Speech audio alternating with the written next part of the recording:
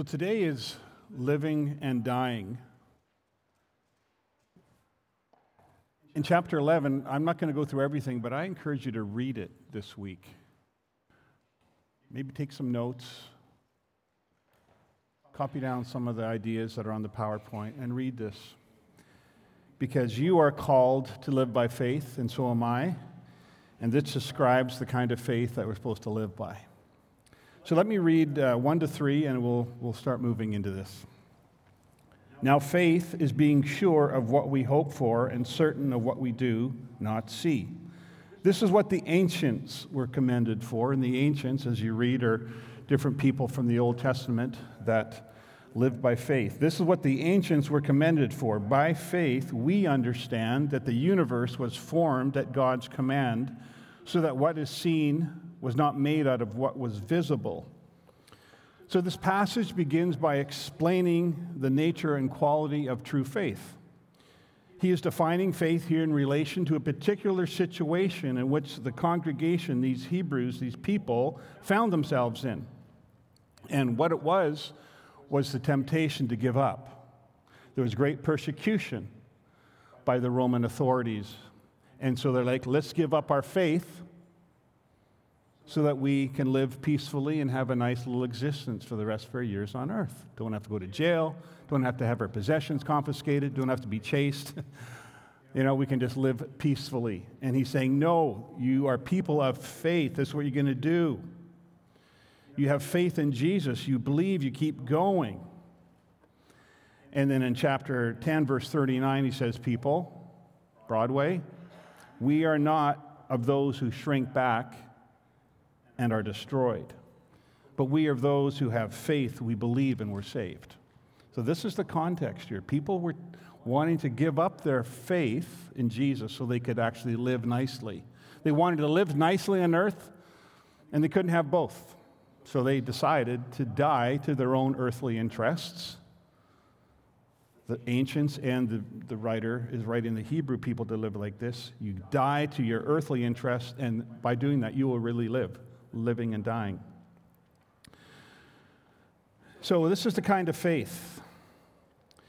A faith that believes the immediate and the temporary and the seen is not the best way to know if something is right or worthwhile pursuing. That's what he's getting at. You need to pursue things that you can't see.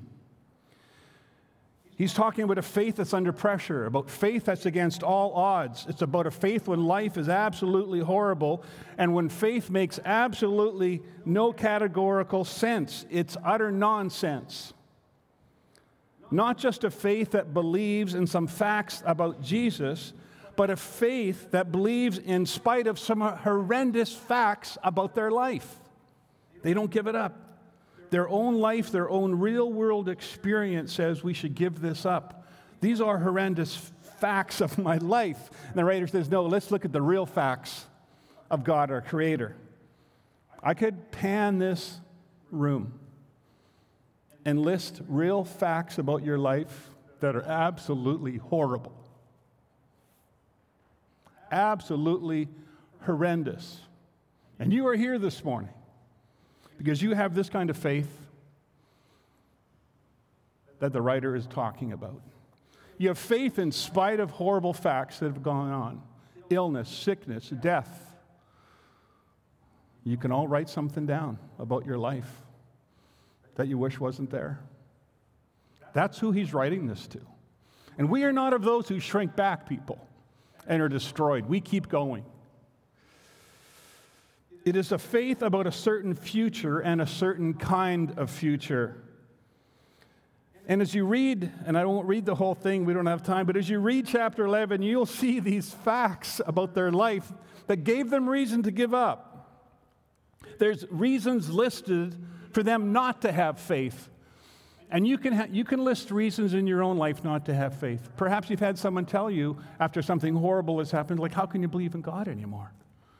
Those horrible things are happening. How can you? Well, this is why. It's real faith.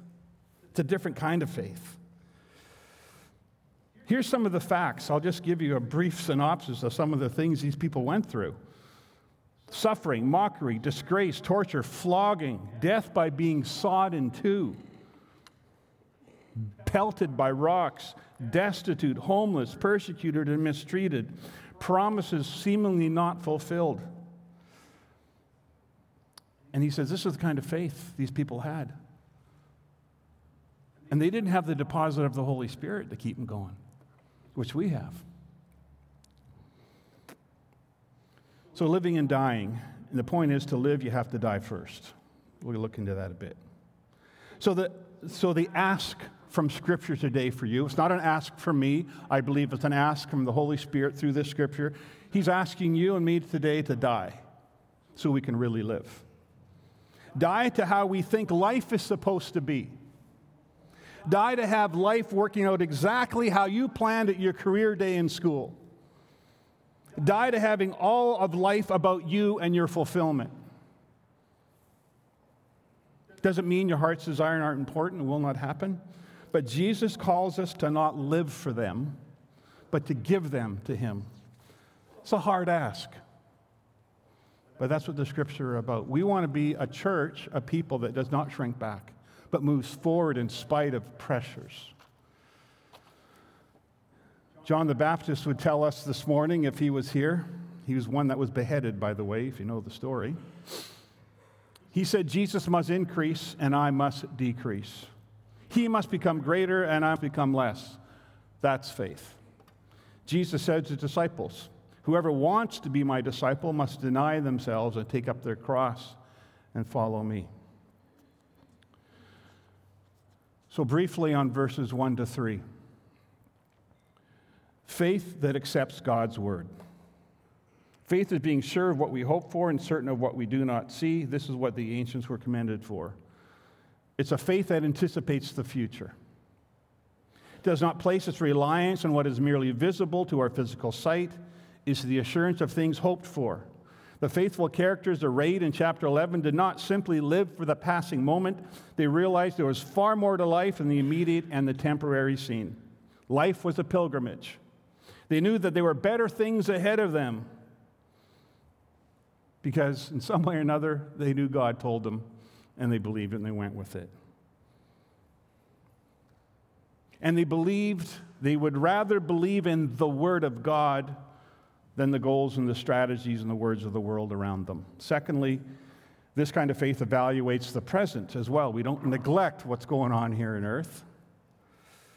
It would be wrong to imagine that the believer has no interest whatsoever in actual life. In fact, the Christian should look far more closely at the immediate scene than the unbeliever. The person without any clear faith often accepts things simply as they are. But God gives old men, young men, women, men, dreams and vision. And so we move by faith. We don't just take things the way they are. I had not an argument, wasn't an argument. I had a nice conversation with a friend who's not a believer, and he was kind of railing on the church a bit, and we just got talking about drug addiction issues in Chilliwack, and he said, who's looking after drug addiction in Chilliwack? Is your Humanist Society helping out? Is your Atheist Association helping out? He was silent. Guess who's helping out? He said, we have couples from our church that work full-time with helping people get off of drugs and recovery.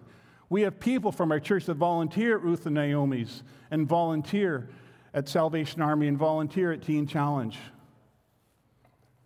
We care about what's going on here. And so we move into the ministry in our contemporary life by faith. So we have a conviction of things not seen. We anticipate the future and we evaluate the present. Number 2 is verse 2 here. Faith that's living is faith that receives God's commendation. I'm going to talk briefly on this.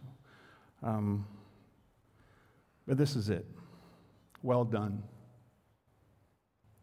good and faithful servant. The follower of Jesus does not set their heart on gaining human approval. That can be dangerous. Well done, good and faithful servant. Some of you were at Jake Clausen's funeral yesterday, hearing stories from his 4 kids and his 8 grandchildren 14 grandchildren, and all I could do to try to follow it up was speak to Jake. And I don't believe in talking to the dead, so don't get me wrong. But I said, well done, Jake. Well done. Number 3, faith recognizes God's power. Only by faith can we accept the astonishing statement that the visible came from the invisible. There was once nothing in this universe. The universe was made from nothing, creation out of nothing. Creation ex nihilo was the fancy term. You know, you and I, we need material to create something. We can't make something out of nothing, but God did. The universe had a beginning. Space, time, energy, material all had a beginning, and God made it. That's the faith that is commended here.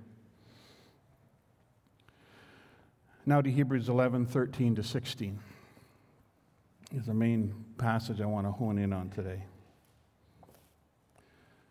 We're going to read 13-16. Read along with me if you like in your Bible.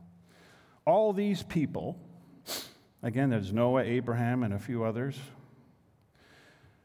were still living by faith when they died, living and dying. They did not receive the things promised.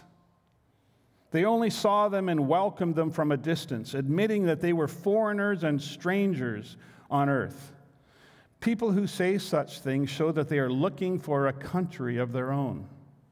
For if they had been thinking of the country they had left, they would never have had opportunity. They would have had opportunity to return. Instead, they were longing for a better country, a heavenly one. Therefore, God is not ashamed to be called their God, for he has prepared a city for them.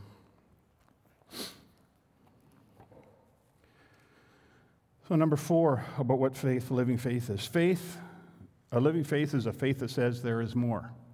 One of my sons has a tattoo that says there is more. It's not a bad idea, because this is just one life, and there is more in the next. There is more. All these people were still living by faith when they died. They did not receive the things promised. I didn't get what I prayed for this week. God must not like me. God is faithless to me. No. They did not receive the things promised, because the promise isn't all about this life, people. They only saw them and they welcomed them from a distance, admitting that they were foreigners and strangers on earth. People who say such things show that they are looking for a country of their own.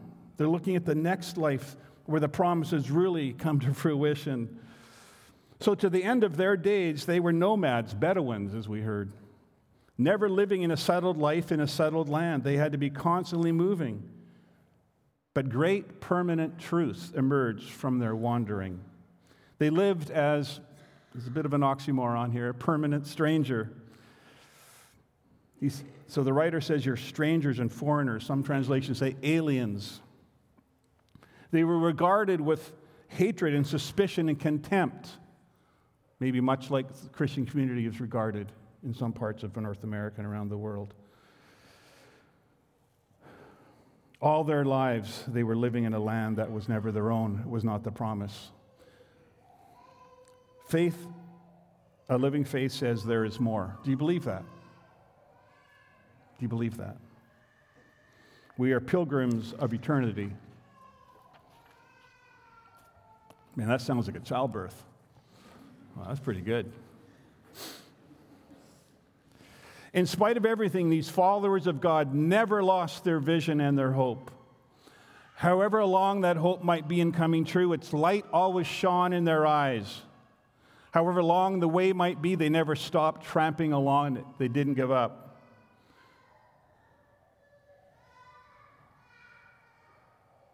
Wow, that's powerful. Would you mind closing the doors? I just have trouble concentrating. Thanks.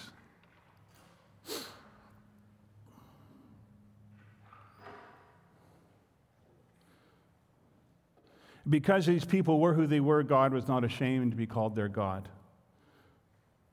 Above all, he is the God of the brave adventurer. He loves the person who is ready to venture for his name. The prudent, comfort-loving individual is the very opposite.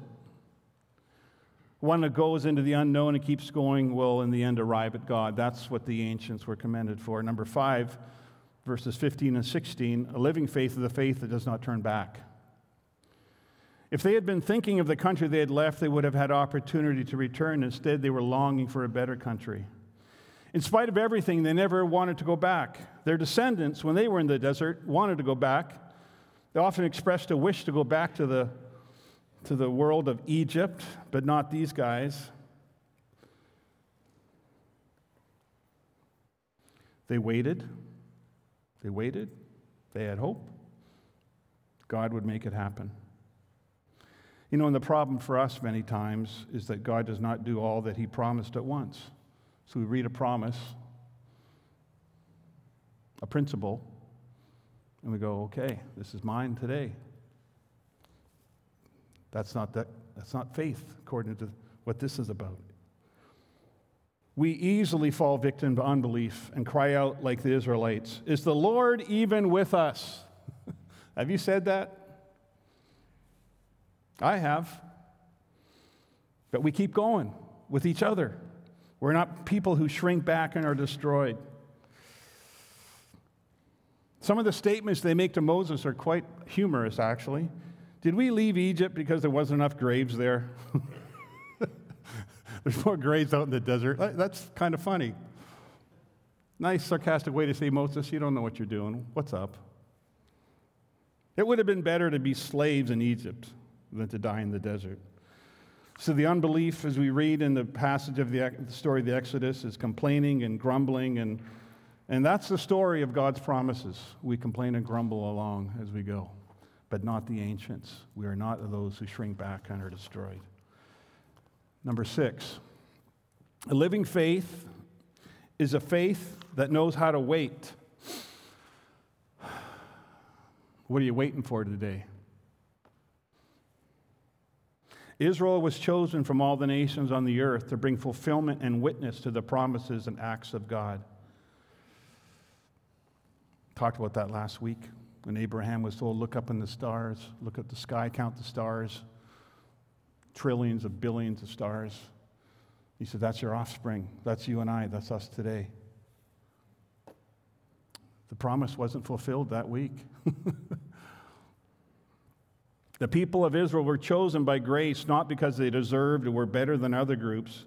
Their sins and failings are described in the Old Testament with painful candor.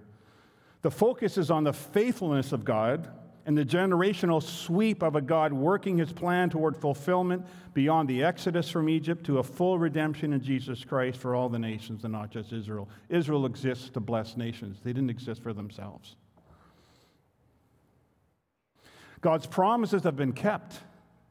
In spite of Israel's disobedience, God is faithful. God has given them the land He had promised, but faith knows how to wait. He is a waiting God, so we're waiting people.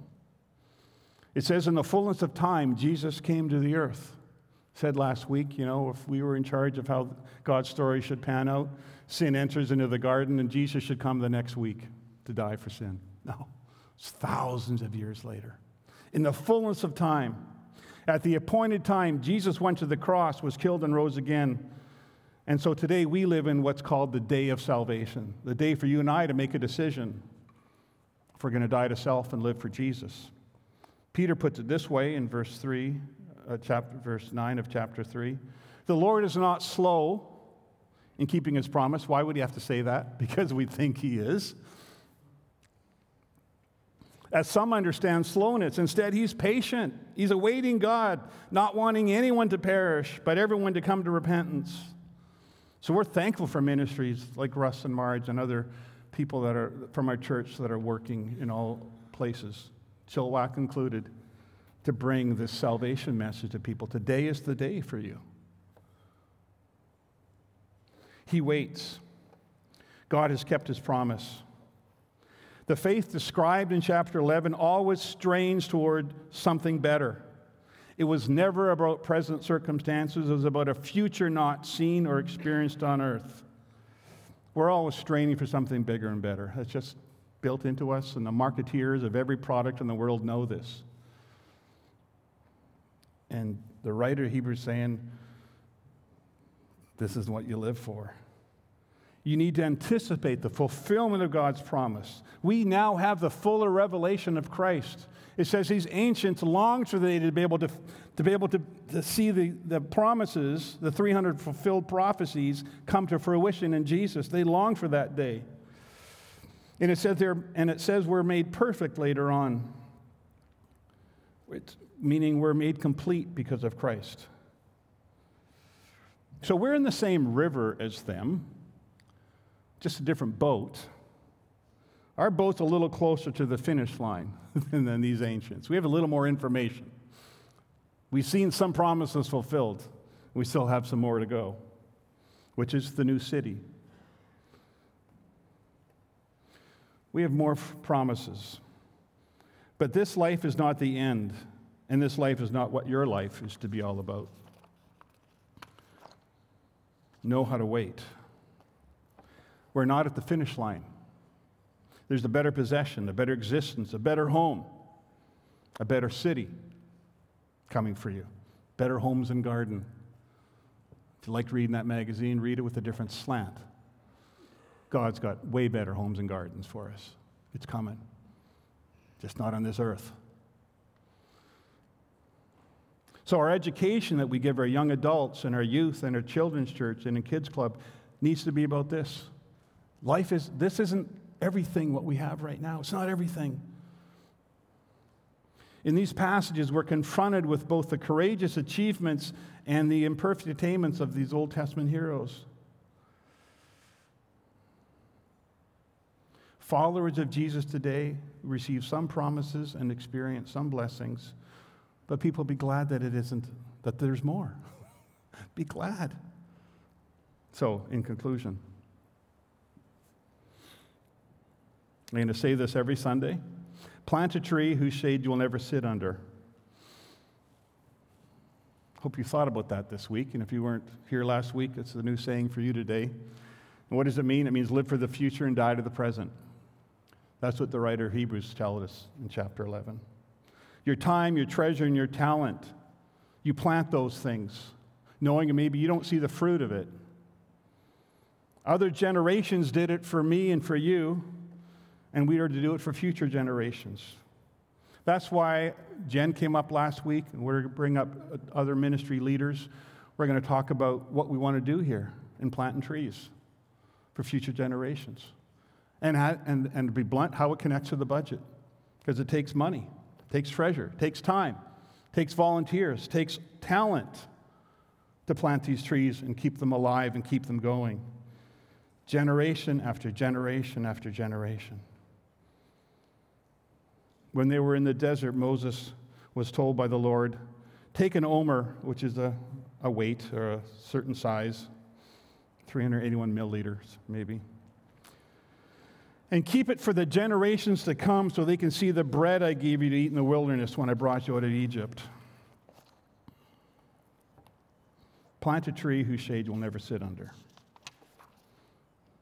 This phrase, generations to come, is all over, especially the book of Exodus, over and over again. God is leading his people to a place they actually will not see. God is leading us, leading you to a place you'll never actually see. Are you okay with that? You should be. You better be. That's what this kind of faith is about. We don't want just a faith that has some kind of sense that, oh, God loves me, which is true. Jesus died for my sins, that's true. Jesus rose from the dead so I could have life, that's all true. But that has to affect how we live out. And that's what this writer is getting to for us. Generations to come. Generations to come. Psalm 45, and Mark will ask you guys to come on up. Psalm 45:17. This is David speaking. I will perpetuate your memory through all generations. Therefore the nations will praise you forever and ever. There's a good goal. There's a good dream to go after. Perpetuate the memory of God in all the generations. Psalm 100, verse 5, "For the Lord is good and his love endures forever. His faithfulness continues throughout all generations." To God be glory in the church and in Christ Jesus throughout all generations. That's what we're here for, people. We're not just here for ourselves, forever and ever. And let me finish with this. Let Scripture speak for itself. Because chapter 11 is true, well, the first 11 chapters are true, but specifically chapter 11, the writer says this: "Therefore, because all of this is true, this is what faith is. This is what it means to live for Jesus, what it means to die for yourself, to plant a tree for someone else to sit under. Because that's all true, and we are surrounded by this great cloud of witnesses, people who we can learn from. What should we do about this? Let's throw off everything that hinders. Everything that hinders.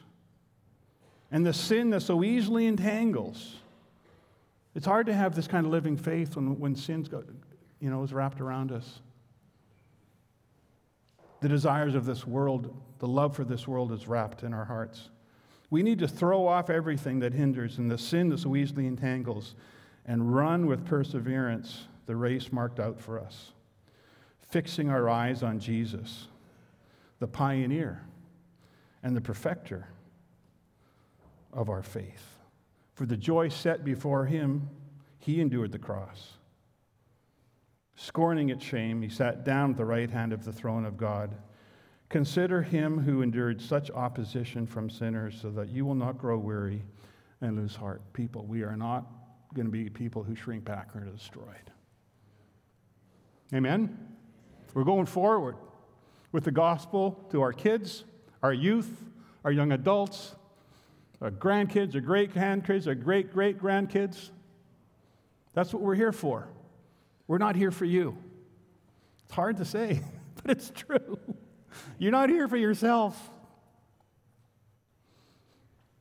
Spend your time, your church, and your talents on the next generation. Let's do it. See what God does. Amen.